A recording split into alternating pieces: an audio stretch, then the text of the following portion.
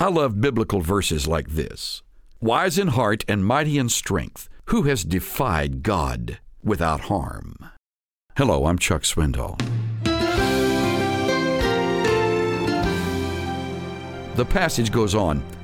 It is God who removes the mountains, they know not how, when he overturns them in his anger, who shakes the earth out of its place, and its pillars tremble.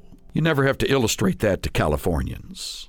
We've all felt that uneasy, insecure feeling of the earth shaking and rumbling beneath us. He commands the sun not to shine and sets a seal upon the stars, says the Bible. Awesome. That's God. An awesome God. Pastor and teacher Chuck Swindoll. Visit Inside for Living's website at insideforliving.ca. The preceding short feature presentation was copyrighted in 2023 by Charles R. Swindoll, Incorporated. All rights are reserved worldwide. Duplication of copyrighted material for commercial use is strictly prohibited.